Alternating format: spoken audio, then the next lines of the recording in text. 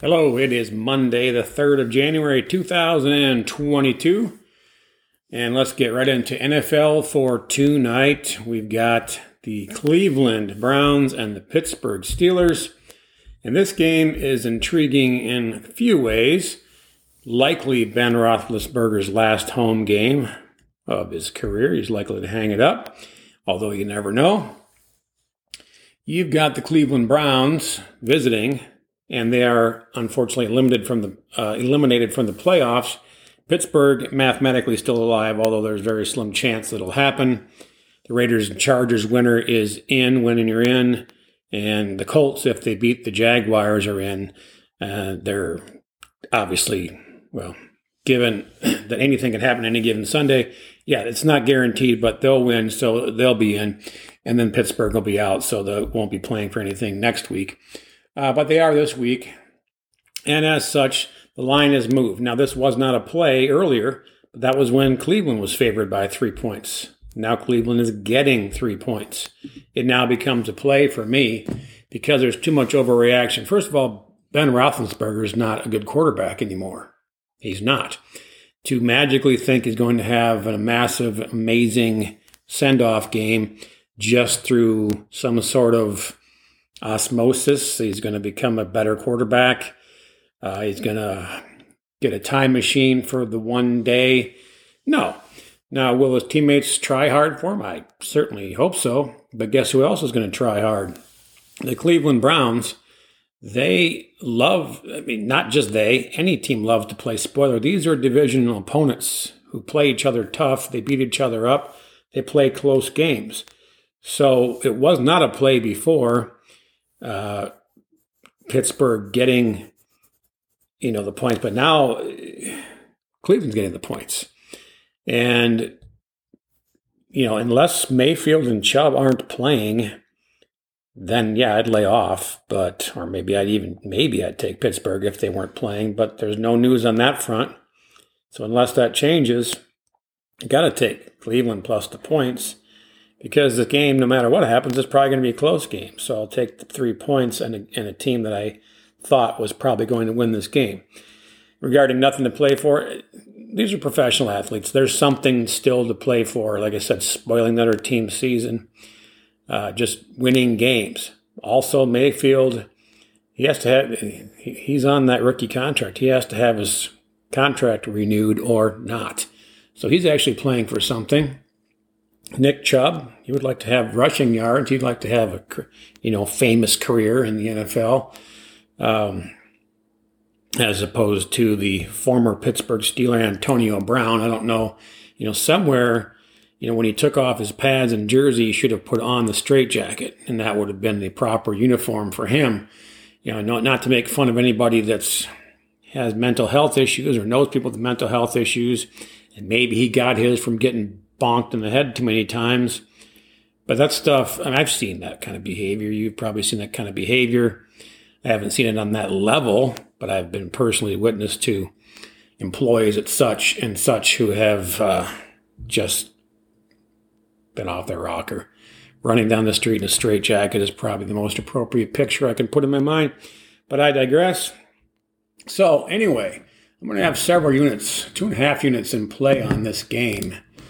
And none of them are overstretching on any specific game. I'm going to take a half unit on Cleveland plus 3. I'm taking a half unit on the over 43. Now, why am I taking the over? I think in this specific instance, the take it or leave it, nothing to lose mentality actually gives you more points. The defense is still going to play hard, but I think it's the offense that's going to take more chances. It's going to put more points on the board. Again, Chubb and Mayfield trying to get things done. And if you want to say that there's effort being put in there, then obviously they're going to try to get more passing plays with Roethlisberger. If there's a thing you can do to give Roethlisberger a good send-off, it's to have a good stats day. Well, that's going to make more pass plays, which makes, therefore, more points, even if it's points on the other side through interceptions or good field position because they haven't moved the ball and controlled the line of scrimmage, controlled the ball much, therefore putting more pressure on the defense. And of course, Pittsburgh still thinks there's a chance to get in the playoffs because there is a chance. So they're going to try to put some points on the board. So the trend is to the over. But again, only half unit on that. Here's where some other fun stuff comes in. I have 3 half-unit same-game parlays on this. I'm taking Cleveland plus 10.5 and over 36.5. Essentially even money on that. Well, it's a little, it's about the same as a standard play, 110 to 120, depending upon your book. I'm going to take another half unit on Cleveland plus, and obviously the reason for that is because the field goal and touchdown. And I already like Cleveland to win the game, potentially outright, but I'm going to take the points. So then the second one is Cleveland plus 7.5, so here's your touchdown in the hook. And over 33.5, so now we're getting a 10-point cushion over the total. And that one is essentially, that one's more like 115, minus 115, but these are, standard type juice plays. And finally, the third half unit same game parlay will be Cleveland plus 3.5, because now I can lose by a field goal and still win that bet rather than just push it.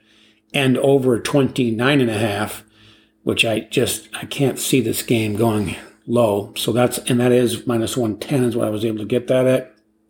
So over 29.5 parlayed up with plus 3.5 on Cleveland.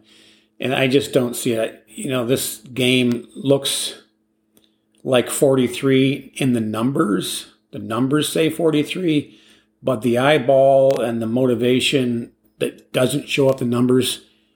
And again, as I say, there's lies, damn lies, and there's statistics. So statistics will take you so far. I have this at 43, which means I'm not losing the game, but no reason to take the over. But the motivation that I see, the situational handicapping that I see, says this game is more offensive than defense. And so I'll take the over on that, like I said. But yeah, so that was the numbers at 43. And there was not any real scenarios to put it less than that.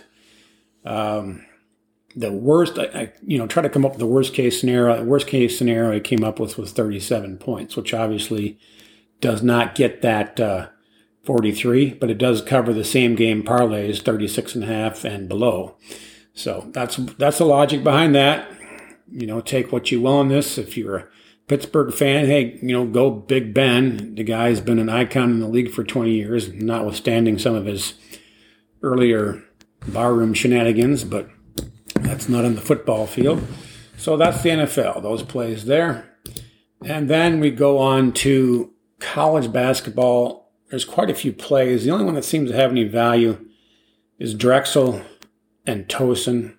I'll take Towson minus 2.5. I think they should be able to win this one fairly cleanly in the vicinity of an 8 to 10 point win. Purdue, they're giving up too many points to Wisconsin. They probably will. They will win the game, I think. I don't have much doubt on that. And I think they probably cover, but not enough thinking there to put money on. And then Oregon, Colorado. Boy, I liked Oregon by exactly the point spread. I couldn't find an edge there. The other big game was Maryland and Iowa. Iowa will win the game. I have nearly no doubts on that. But I don't have an interest, by the way, of putting a parlay money line with Iowa and Purdue. I don't find enough value there. But I'm not sure that Iowa can cover that. The line's moved up to 9 points now for good reason, because, again, Iowa will win the game. But I don't know if they cover the 9. On the other hand, their offense, the way they play basketball, they could win by 19. So I'm just going to take Towson and call it a day on college basketball. So go to the NBA. I've got 2 games that I liked, and they're only on the totals. I don't like a side in this game. And you take what you get, what you're given each day. Charlotte and Washington. I'm going to have to go with the under 232 in that because I have it more like 215 to 222. That's too much value. Now, there is an upside risk on that. The way you're in the back-to-back situation, tired legs. And that's the only hesitancy, and that's why the line, though, is as high as it is. So it's factored into the line. I'm going to go with the under. And then the second game would be Memphis and Brooklyn. I'm going to take under again, this time under 228.5. And I look at this as more like a 218 to 220 game. And I just feel like the numbers are not the only thing here. The eyeball is telling me that Memphis and Brooklyn are going to play a little bit more defense than expected in this game. I'm going to go into a lot more details, try to keep this fairly short, as I've noticed that the shorter podcasts seem to have more downloads. Finally, NHL, one game. And there's one thing you can do live is watch for this. Edmonton's favored. And even though they're on the road, they should be. Panarin's out for the Rangers, back-to-back for the Rangers. It's an Edmonton game to lose, but I'm not going to take it pre-game. Edmonton's been sloppy in their early going, requiring them to catch up, and then either they catch up and win the game or they give up the lead that they've gained. So the only way to play this game for me pre-game is not at all. I'll give you a same-game parlay that I am playing, but regarding a straight total or a straight side, there is nothing for me to play pre-game. I would look for Edmonton to fall behind by a goal or two, and then I would take Edmonton live. Doesn't mean they're going to win the game, but the chances of them falling behind early is good considering their recent history, and the chance for them to catch up is also good considering the recent history. So the only way to play that, I think, is live. And then the total is moved up to 6.5. Again, Edmonton, high-scoring team. The Rangers can put them on as well. The Edmonton goalie situation is suspect. The Rangers will have Georgiev in the goal, so he's not as good. He's their backup. He's not terrible. He's a good goalie, but he's not the guy. So the over is the trend. 6.5 is too high in this game for me. So no play on that. But again, live, if it starts out, you get halfway through the first and there's no goals scored, I would probably take a live over. But the bet that is playable, and it's a strong play, is a same-game parlay, Edmonton plus 1.5. So Edmonton on the reverse puck line, and over 5.5. Because, again, I do believe this game gets to 6. I just wasn't confident to 6.5, meaning 7. And I'm very confident that Edmonton either wins the game, and they are favored to win the game, as you can obviously see. But, hey, it could be they've lost 2 games in overtime. I think if it goes to overtime, they're winning it this time. But you never know. Comes in threes, right? So maybe they lose another overtime game, then your plus 1.5 is a winner. So Edmonton plus 1.5 over 5.5 is only minus 105. So it's less than a standard juice. It's a very, very solid play. I'm not going to make it more than 1 unit. I'm not going to make it 2 units, but there was a high tendency, a high look to do that. I'm going to play it safe on that. And again, I'm going to look at Edmonton live and the over live, and that will be more action on the game if that opportunity should arise. Good luck.